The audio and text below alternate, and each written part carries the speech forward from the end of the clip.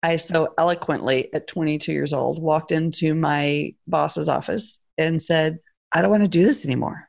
And his response was, okay, when is your last day? And nobody ever told me you're supposed to give 2 weeks notice. So I'm sitting there going, I'm out. I don't understand the question. So that was a Tuesday morning. And on Saturday afternoon, I lived in Albuquerque, New Mexico.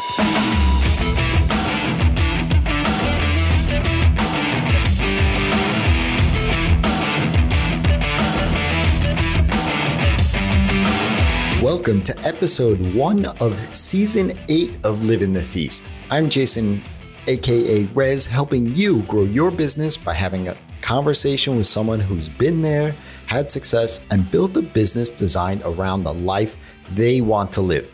That's Living the Feast. If this is your first time listening, hit that subscribe button so that you get notified every time a new episode drops. Live in the Feast is in your podcast app of choice. And if it's not, let me know. I'll get it there. If you've already heard the show before, why not go ahead and leave us a review on iTunes or drop us a comment in Breaker or Castbox. Today's co-host is Emily Leach. She's been a freelancer for 20 years and has organized many large events over the years, including TEDx Talks and the Freelance Conference. She's an amazing person and very giving of her time and energy. As you'll hear in this episode, she's a hustler. When she puts her mind to something, she just goes out and does it. Case in point, she's holding a virtual summit for the very first time where she's invited me to speak at FreeCon Virtual Summit. That takes place on April 28th through the 30th. So go ahead, grab your ticket to that event and check it out. In this episode, we dive into how even introverts need to be able to get out from behind the desk once in a while and be social. We also talk about how to look at your skills to solve a need that someone else has and how to evaluate all the things you need to do for the business and not overcommit yourself. This is a great one. So here's Emily.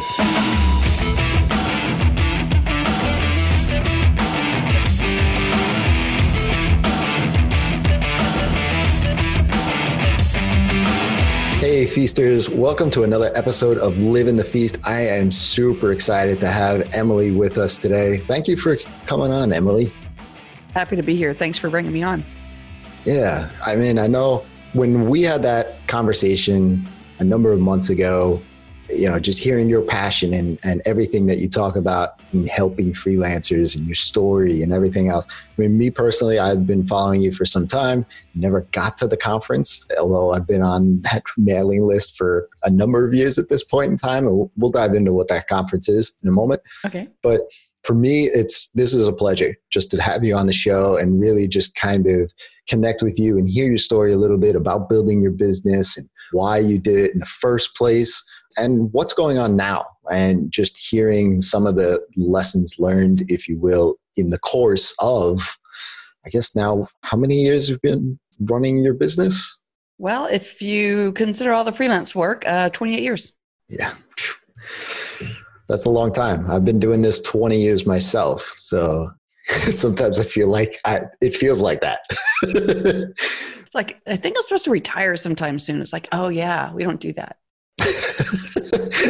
Yeah, well, it's funny that my wife and I, we were talking about that, and not that, I mean, I'm 42. So, I mean, it's there. It's like, I'm closer to retirement than I am high school. So I just look at it from that perspective. But, for me, I'm like, yeah, that I don't know. I don't know what that looks like yet, but I'm hoping to get there. But one of the things I'm curious about, and I know, I've followed your story for quite some time, but what was the genesis of you really feeling like, hey, I want to be the champion, or I want to be a spokesperson for freelancers and have them feel like they have a voice and feel connected with each other in a way? What was the genesis of that? Well, it kind of snuck up on me. There was a woman here in town. I live in Austin, and she has a really successful Facebook group called Austin Digital Jobs. And what we were finding, and that was about 6 or 7 years ago, it's still out there and doing great, And what we were finding is that people were going into that group and posting gigs and projects, really looking for a freelance person, not looking for someone that wanted a full-time job. And that's what that whole group was about, is helping people that were hiring and people looking for a job, connecting them. And so she reached out and said, you know what, this is becoming not a problem, but an opportunity that isn't getting filled because we're really not the right fit. Someone really needs to start that group. And so I reached out and I said, I'll do it. Why not? And so we launched Austin Freelance Gigs. And then I managed that group. And basically what we did in there was, you invited people that were freelancers in and you told us what you did. You don't sell to us. You just tell us what you do. And then if you're looking for a freelancer, you come in and say, hey, I need a graphic designer or a writer or this or that. And it's really been interesting to see some of the requests that come in there. But regardless, after it grew really fast. I mean, the first week we got 300 people. And I was just kind of blown away. And it was a kind of a chicken and the egg deal because we had a whole lot of freelancers and no gigs yet. And so it was right there on the precipice, it's probably not the right word, but of, is this going to work? If I don't get gigs in here, it's just going to go flat. So I started going out, a little long-winded, but I think it all makes a difference. Is a part of it, is I started going out and evaluating gigs on Craigslist because at the time that was kind of the platform. And I would evaluate one or two a day and make sure that it looked like a real gig. And then I'd go post it in there so that there was something for them. And then I'd go tag 2 or 3 people and say, hey, is this of interest to you? This might be a good fit for you. And so then other people started tagging other people. And it really started this like referral network. And it was great because when people came in, they knew they weren't just getting somebody, they were getting someone that for the most part was usually referred by someone else. And it grew really, really fast. And about 6 or 7 months in July, actually July 13th, not that I'm counting, but I remember this conversation that I was watching in there, and people began to morph from not just being a gig network, if you will, but more of a community. I mean, people were asking questions and being vulnerable because we have these rules in there where we're not selling to each other and things like that. So conversations started to happen. And one of the things that I noticed pretty quickly is that freelancers didn't really have a place to go to get resources, to ask questions, to be supported.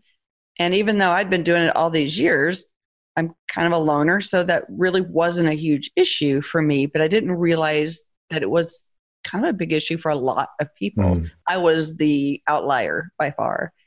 And I knew a lot of those answers because I'd been doing it so long. And so I was like going, man, I would love to be able to do this in person. I'm literally watching this conversation. And there's like 4 or 5 people talking back and forth, and I'm just watching. And so I literally walk across you've probably heard this story before, but I walk across my living room, get my credit card. I am going to go to a conference for freelance business owners, but it didn't exist anywhere in the world. And that really, really blew me away. And at that point, I sat there for a few minutes and I said, you know what? I've been running TEDx events for like 5 years and from the ground up. And I've freelanced at that point, 20 some years. Why don't I just do it? Why don't I just create the conference? So I got on GoDaddy and it looked like freelance conference was as good a name as any. And I was, my background was SEO. So of course I'm going to pick that and built a site that night and picked a date out of the blue. And I evaluated kind of what was going on in Austin, and picked a date accordingly. Went and found me a space the next couple of days. And I was new to Austin. I didn't really know hardly anybody. So it was actually, looking back, it was kind of risky. But a lot of things I've done are. And that just kind of grew. And so out of that 100 days from the day that I made that decision to the day that we basically had the first conference, I also started to meet a whole lot of people. People just started kind of coming out of the woodwork. And, hey, I want to talk to you about this. And what are you doing? And we need an association. We need an association. And so I was like, of course we need an association. How come it doesn't exist? And freelancers unions out there, it's on the, the border of what you would call an association and what people are really needing.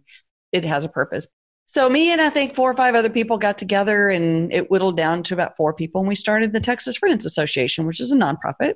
And we ran that for a couple of years. Then between running the conference and running that nonprofit or that association, I finally stepped down. And so saying all of that, it kind of keeps going, and I could kind of keep going with the story for the continuing 5 years to take us up to now.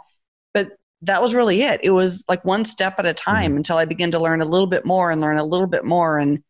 And I didn't set out to be, like you're calling it, the voice, the leader, the whatever you want to call it. And I don't know that I'm completely that yet, but right now I can sit in this chair and see how that could be a possibility. Mm-hmm. And I believe that somebody needs to take that reign. And I don't know that anybody really is. Yeah, that's awesome. I mean, and just very much like yourself, for me, freelancing, when I decided to do it full time, and I left the cubicle, if you will, I was okay with being at home by myself. I was doing work. I was like, hey, I'm not on a commute. I'm not on a subway. I'm not doing these things. And so for me, that was what I enjoyed. And then I didn't realize until much later that I was an outlier like yourself. Like, I didn't need a conference. I didn't need these people. Like, I didn't need the socialization aspect of work in order to do good work. But what was funny was that when I started to realize that, much in the same way that, that's how I found the conference, because I came from the WordPress space and WordCamps exist and everything else. But outside of that, there was specific conferences for industries like SEO or social media or something of that nature, but nothing about like, how do I run a business as a freelancer or anything of that nature? And like you mentioned Freelancers Union, but there was nothing to like, hey, I'm going to really follow this resource because they are the resource to help me build a better business. It was always more of like, I need to learn from this person because they're 2 steps ahead of me and they seem to be on the right track. So maybe I can learn from them. And so that was how I learned. And that's how I essentially coach and mentor other freelancers now, developers and designers specifically. But for me, it was like, there was nothing there. And then that's when I came across FreeCon and I was just like, hey, wait a second, I got to figure out a way to get to Texas. How do I do that? Right. Because I mean, and that was the thing, like living in New York City, you would think that there would be something, but there was nothing. And it was just like, it was shocking to me. So I commend you on just literally grabbing the reins 100 days later. I mean, here's the event. I mean, it's so scary though, because from my perspective, and I've never run a large event, meetups here and there, but never in a large event. What would, like, I know you ran TEDx and things like that, but like they always talk about, like, event organizers rather talk about like, hey, events are not profitable. You're not going to make any money from this thing. What made you think like, hey, I can potentially turn this into a business? I'm actually, your questions are really making me question everything I've done. Oh, please. because now I'm like, I didn't think of it as becoming a business. So literally that first year, I just wanted to hang out with my peeps. Got it. To be perfectly selfish. And at the end of it, I'm thinking, okay, that was fun. And then everybody in the audience, or a bunch of people in the audience was, so when is this next year? And I'm thinking, what? I don't know who's doing it next year. And of course they're going, well, it's your deal. Oh, okay. That's awesome. Yeah. I'm going to process this for a little bit, but they are both right and not right, that events tend to not be a moneymaker. And in fact, probably the best positioning of a conference for most companies is their marketing budget. They just write that off because this is how I'm going to market. I'm going to get my people together, and then I'm really going to, make money off of them over here. Mm-hmm. And I've not ever done that to date, for better or worse. And, I'm just now starting. We just now launched the community that we really haven't even told many people about. I've put the people that went to the last conference in it. We're kind of playing around and kind of hanging and doing our thing. And so the goal is to launch that, fully launch it and get people into there. And so we have community all year long. We got the virtual summit that we're going to talk about later. And we built out the Freelancers Choice Awards. We're going into our 3rd year of that. And so it really was, the whole journey has just been, what is the need? Oh, this community needs this, and create it. And all of that has come to the point that I'm at right now, which is an interesting time to have this conversation, is it hasn't made money. I have donated my time for 5 years, And that needs to change. And so I'm really evaluating how I look at this. I mean, it's been a lot of fun. It's been a lot of heartache, all of the above. And now there needs to be some tweaks without changing, hopefully without changing too much, the culture that I've built in the following that, of who connects with me. So we may be seeing some changes coming up.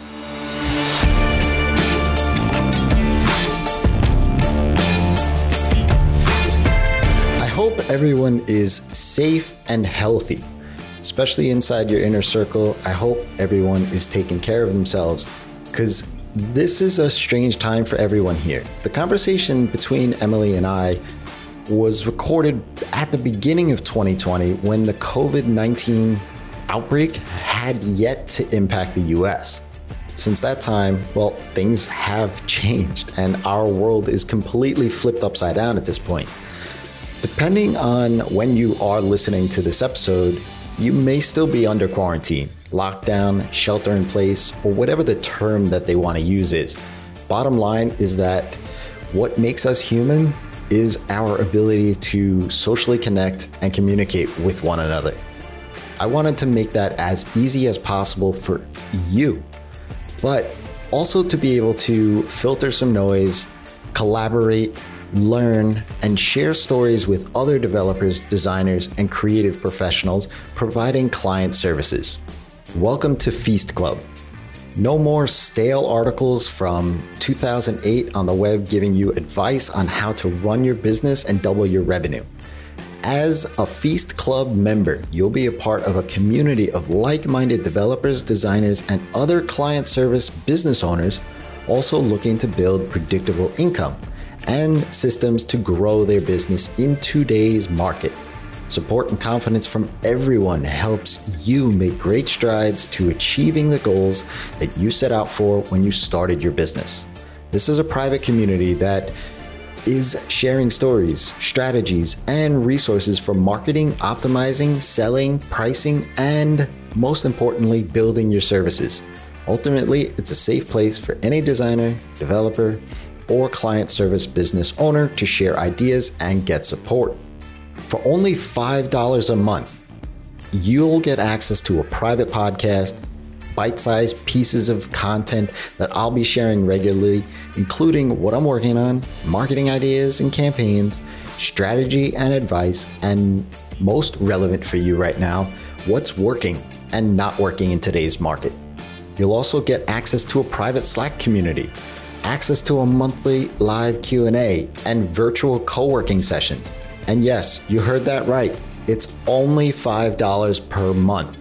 So if you want to check it out and join a community that's built on the saying, a rising tide raises all boats, head on over to feastclub.co today. And like I said, it is only $5 per month. That is for a limited time. I don't know for how long. But if you join today, you'll lock that in for as long as you are a member. I hope to see you on the inside of the club. Now let's get back to the conversation between Emily and myself.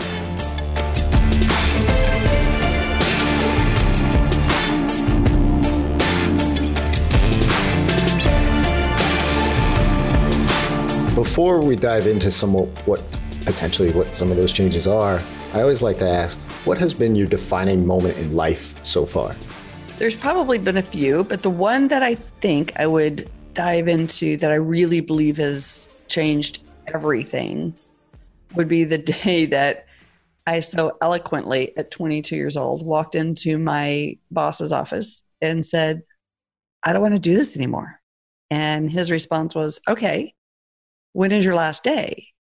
And nobody ever told me you're supposed to give 2 weeks notice. So I'm sitting there going, I'm out. I don't understand the question. That's awesome. So that was a Tuesday morning. And on Saturday afternoon, I lived in Albuquerque, New Mexico. So I went from Houston to Albuquerque just because I thought the name was cool. And that had a little bit of backlash, but I made it through it. But it was that short series of events that changed the way I looked at everything in the world. Once I moved to Albuquerque and realized, here's how naive I was. I woke up and was like, oh, I don't have a job. those two things didn't even kind of click for me, at that point in time in life. I just knew what I wanted to do and went and did it. And so I started calling engineering companies. I was a engineering designer. And it turned out that I had a skill that they needed, but they didn't need me full time. They needed me as a contractor. So I did that for multiple companies. And it turns out that that's freelancing. That's awesome. And so I've been doing it ever since. Yeah, that's great. Yeah. I mean, I didn't have as an abrupt from my end of my cubicle career. But yeah, I mean, I was a very similar way in which I was just basically, hey, having a conversation with the owner of the company that I was working for. And I said, yeah, I'm out, done. Like, this is it. And I haven't looked back since. But yeah, I mean, for a lot of freelancers, and it's funny because for me, I wanted that safety net. Like, I was burning the candle at both ends. Like, I was like, okay, I can't quit and not have anything. But then other folks are like, I'm done. Like, I'll figure it out. Right. Like you're with yourself. And so for me, hearing that experience that you went through that said, oh, wait a second, I need a job. Let me call people that potentially need my skills. Yeah. Was it as simple as just realizing that and doing the outreach? Or was there some obstacle standing in the way where you said, hey, how do I connect with those people? Do I need to talk to somebody else that can get me that warm out? Or did you just flat out pick up the phone and call? I straight up called them. You remember the Yellow Pages? Mm-hmm. You're old enough to remember the Yellow Pages. Yep. I picked up a Yellow Pages, went to engineering, started the A's. And by the time I got to the B's, I had a project. That's awesome. That's great. That's the flat out hustle, I guess. Right? Like that, but that's what the kids call it. Well, and it is, yeah. And I mean, looking back, I now can see that, timing was I just walked into the perfect position. I didn't even know it at the time. So the software platform that I was taught to use at the company in Houston, it was all I knew. And when I moved to Albuquerque, I called these people up and asked them if they needed anyone to run an Intergraph station. And they were like, literally, it was, you know how to run that? And I'm thinking, doesn't everybody know how to run this? And they said, come in, we'd like to talk to you. So I came in an Intergraph station, if you're not familiar with what they are, especially back in the day, fairly large room, had to have special ventilation. AC was always crazy cold. And it was huge, literally just huge. And what had happened in New Mexico was the DOT for New Mexico and at the federal level and the Department of Defense and the Department of Energy, which is all there, all of them had just changed over to where all of their work from that point forward was no longer allowed to be done in AutoCAD. It had to be done in Intergraph. And if you did not have a person on staff that could run that Intergraph machine, you didn't get projects. I didn't know that. I probably would have made a lot more money had I realized that. So when they walked into that room and they pointed at this great big monster and they said, you know how to run that? I mean, they were like really serious. That, I mean, you know what that is? I said, yeah, what's your super user? And I'll just log in. So I logged in and that just was my ticket. Mm-hmm. So it's what you're describing there is just really just specializing, right? Like you became a specialist or an expert in a specific skill set that then was in need for large organizations. I mean, for what I do, it's for small businesses and a lot of freelancers are the same way. But right there is a lesson in and of itself is just, hey, if you have a skill set of that somebody can point and say, hey, Emily knows how to do that. You need to talk to her, right? That referable moment, if you will, that referable idea or moment really allows people to then just say, hey, okay, when she's done with that project, maybe she could come help us, and vice versa, right? Yeah. And people say, well, I do graphic design. And it's an easy example. And I always ask a graphic designer, what do you like doing the best in graphic design? And sometimes they'll tell me everything. And you have to kind of, work it through them. But most of them will say, I love to do logo work, or I love to do logo work for nonprofits, or I love to do book covers. They have a niche within there that they really love. Doesn't mean that they can't do the rest. But you're right. It makes it so much easier when I see someone either send me an email or see someone on one of these lists that I hang out on says, I need someone to do a really great book cover for this children's book, I know exactly who to send you to. Mm-hmm. Absolutely. Yeah. I mean, it took me a little while to figure that out. Like as a developer, I was like, hey, whatever anybody needs as far as development goes, I'll just learn the language and I'll do whatever. Right. But it was like 2 years into my career full time where I was just like, I hit a wall again. I did it early on and then wound up hitting a wall and having to go get another job again. And then I was like, wait a second, why am I faced with this again? And then I realized, and I just specialized, I niched down a little bit. I looked at my client roster and I said, who am I serving the best? Who do I want to work with? And what am I doing for them?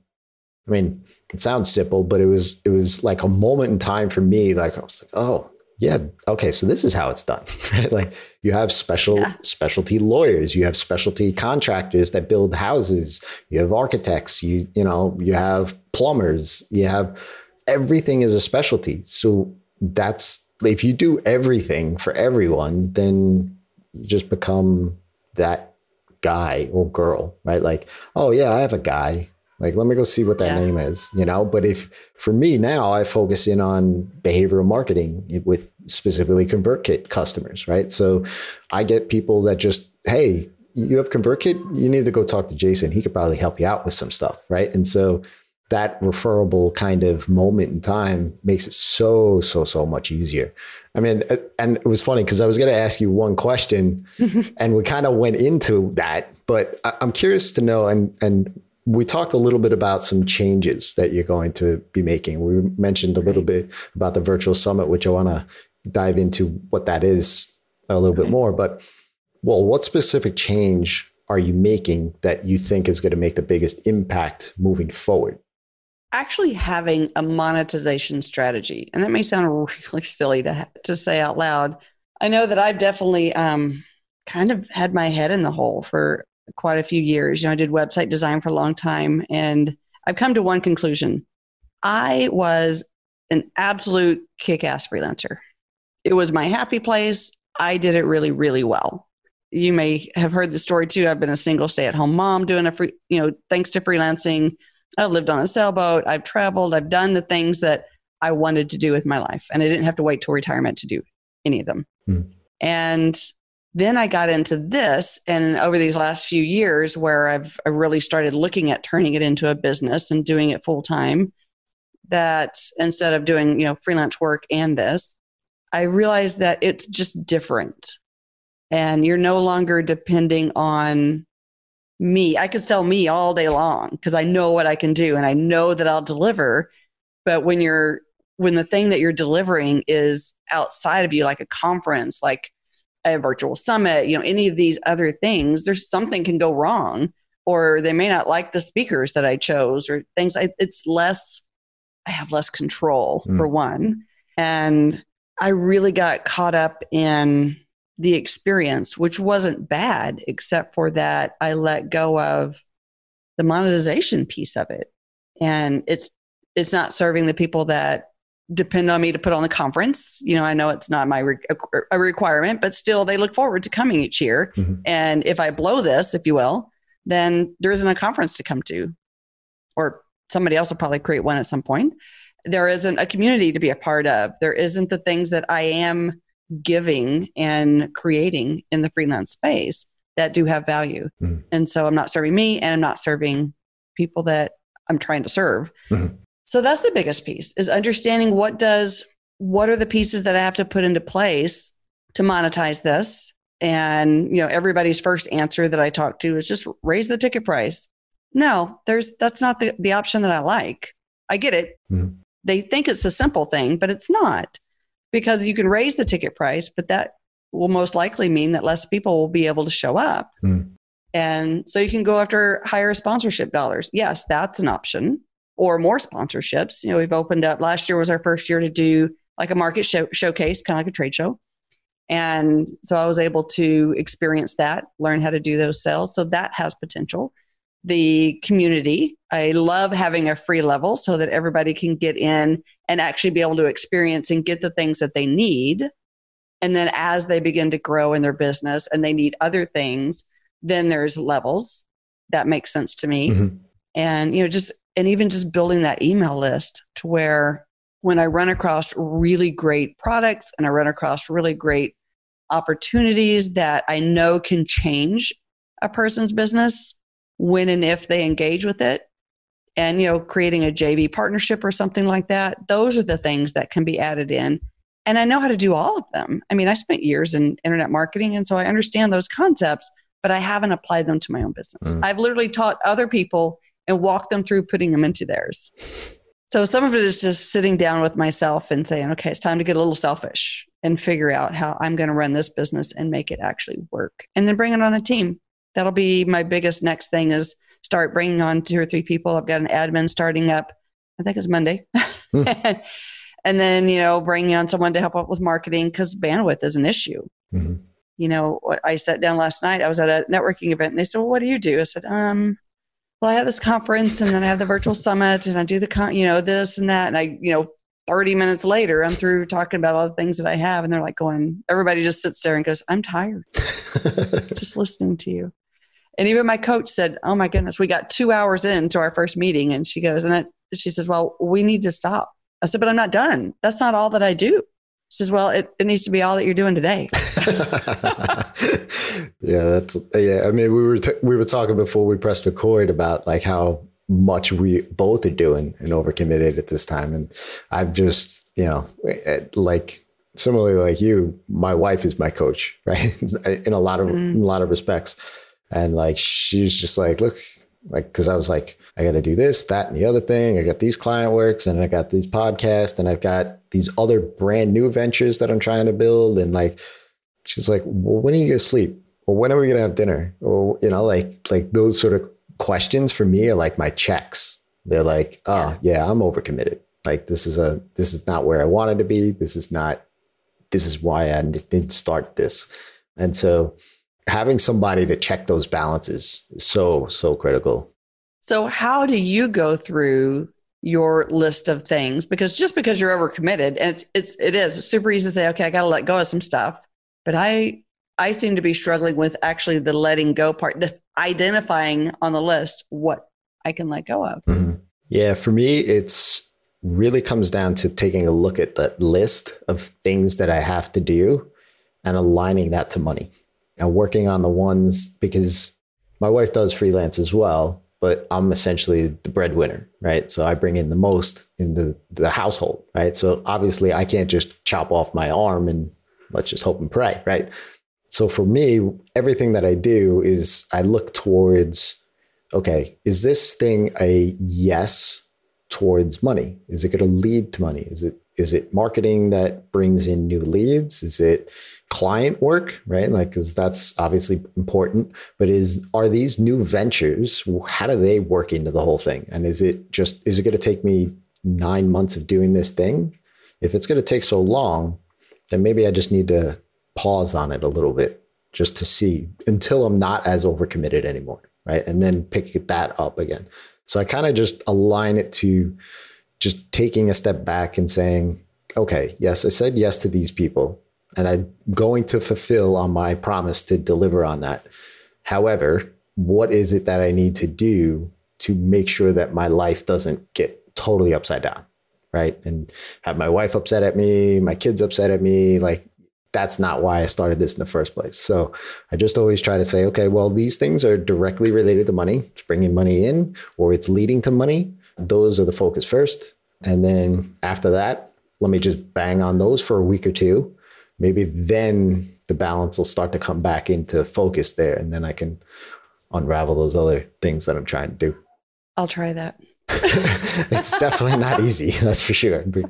Because, and that's for me, it's like, I try to help people that have helped me too. And sometimes all of those things come back and collide at the same time. And I'm like, oh, yes. I feel terrible now. Like I can't, like, can we do it on Wednesday of next week? So like those sort of things. But it's hard. It's hard. So we mentioned the virtual summit a few times. Can you describe what that is? Because that's somewhat new, right? It is somewhat new in that I had the idea about a week and a half ago and have built out the platform yesterday. and spent the last, I guess it's been more than a week and a half. It's probably been about 3 weeks, because the last 2 weeks I've been reaching out to people like yourself and asking if you want to be a speaker and, start to build up what's going to be in it. And my thought here is, one, going back to one of those things that need to change is I do need to build that email list. And I've always built my email list organically, and it's worked really well for me. So even though it's not large, it's a wonderful email list. Mm-hmm. And so the first thing I sat down with was, when I started going through these changes that I need to make, is, okay, how do I build that email list a little bit faster, but still with integrity? And I'm like, well, what about a virtual summit? I've always wanted something opposite of the conference, mm-hmm. In the year, because it just feels like a big long gap between conferences. It's difficult, anybody, to keep attention and that kind of stuff. So I said, okay, well, this could work perfect. It's not a ton of time that's needed to be put into it, which of course it is, but it felt like it wasn't going to be. And I get to highlight some people that I follow throughout the year, follow me. I really want their voice out there. So it gives me an opportunity to support the work that you guys are doing and put you in front of other people and get the people that you're looking for to actually hear you and engage with what you're talking about, and help some other freelance business owners get more reach, be able to talk about the conference a little bit, let them know that it happened. So the biggest issue that I've ran into is there's just not enough people that know about the conference. I've ran it very grassroots, done all my marketing that way, which is wonderful. Mm-hmm.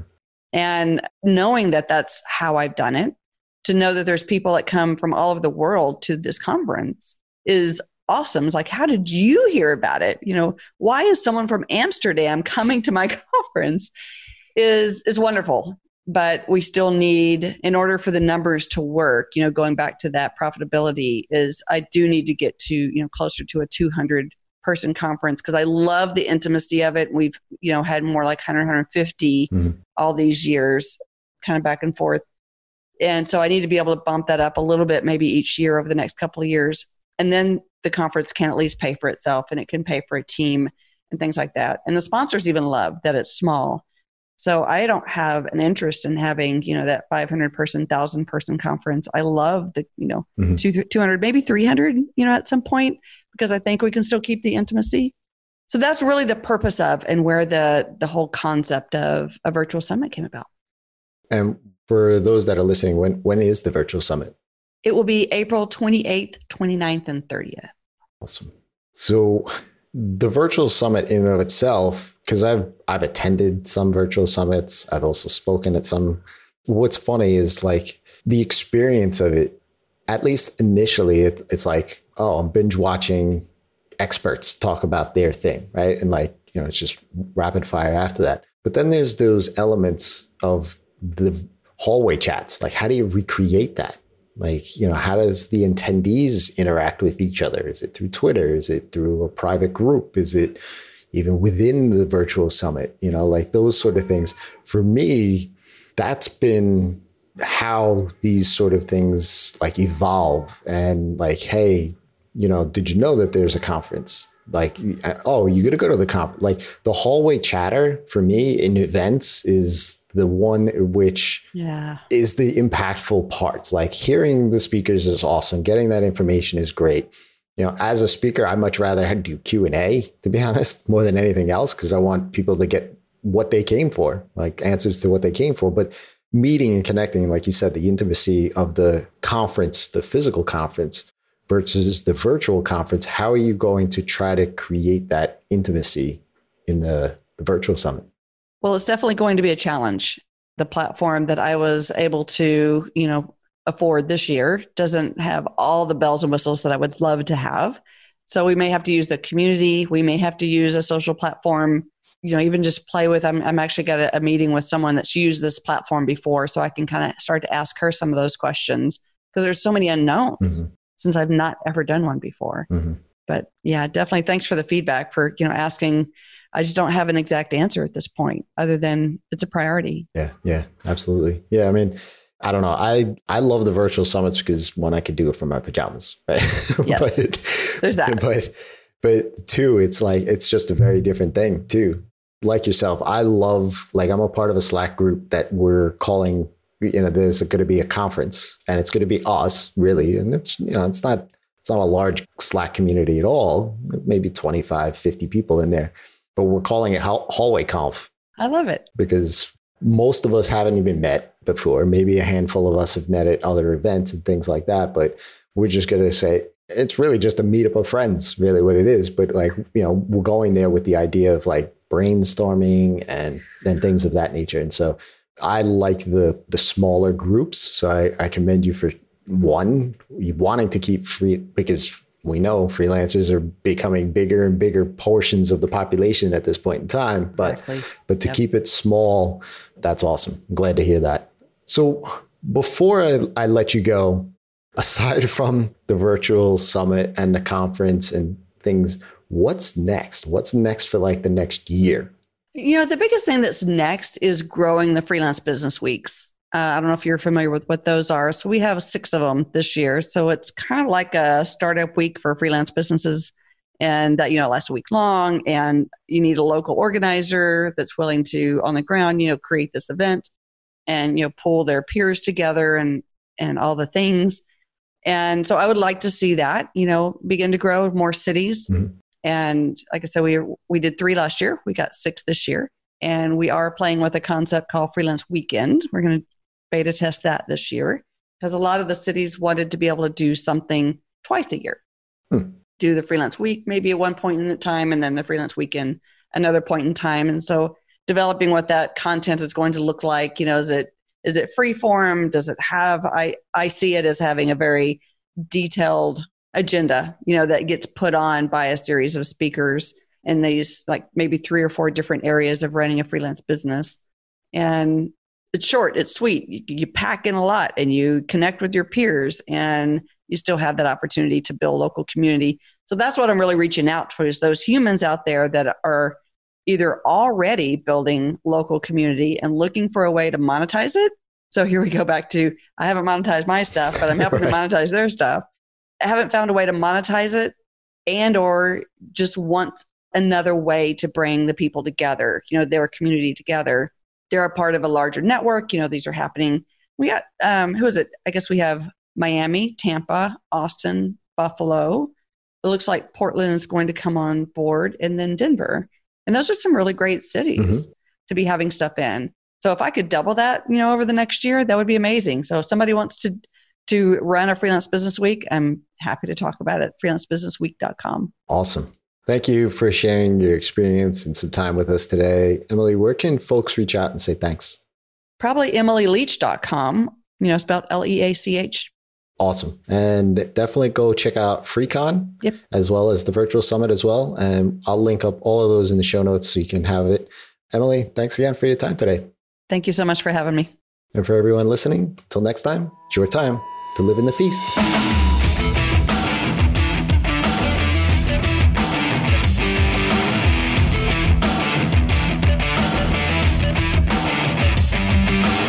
If you enjoyed today's episode, I can speak for both Emily and myself by saying that we'd love to hear the one takeaway that you got from this episode. Super simple. In the podcast app of your choice, presumably this one that you're listening to right now, drop that in a comment or a review. Or go ahead and share it in a tweet and tag me @Rez. That's with 3 Z's. Also, hit that subscribe button so that you'll be the first to listen in next week when we'll be back with Matt Giovanisi, founder of Money Lab and Swim University. We'll dive into, pun intended, the many online business ventures that Matt has developed, explored, been successful, and all the lessons that he's learned over the years. Until then, stay safe, stay healthy, and it's your time to live in the feast.